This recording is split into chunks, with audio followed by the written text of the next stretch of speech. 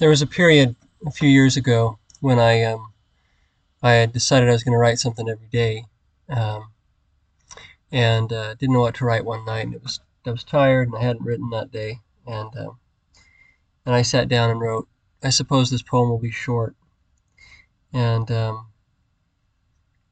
then I continued and ended up being more lengthy than some, not as lengthy as others, um, but that was kind of the context for when I wrote this.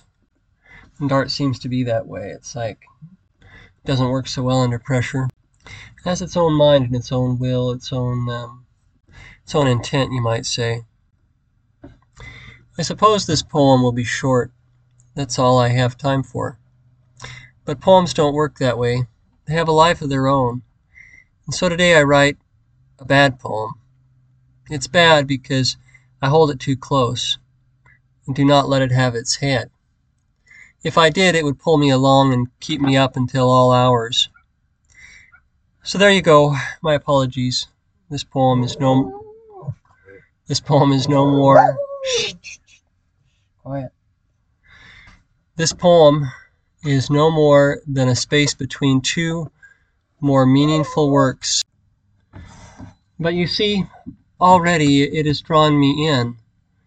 I try to finish, but it holds me. I'm not done, it says. It insists that we end well. And to end well, we must say something. Damn. But there I go. I'm ending this poem. I won't live this way. Enslaved to a tyrannical muse. Ha. So there. The end.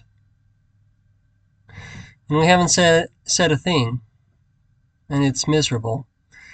And we both are sad. And I suppose it's just as well.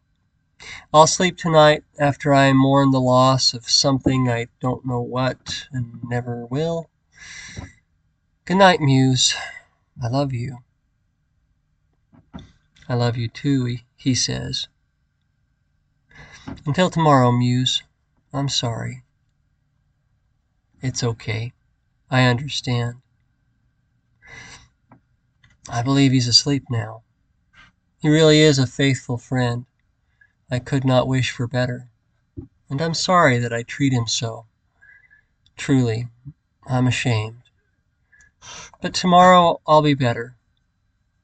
Tomorrow I'll let him roam in sunlit meadows where the wildflowers grow, and we'll spin a poem that you'll remember.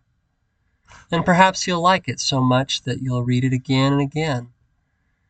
And now I suppose that I must be to sleep also. Good night all. God bless. Until next time.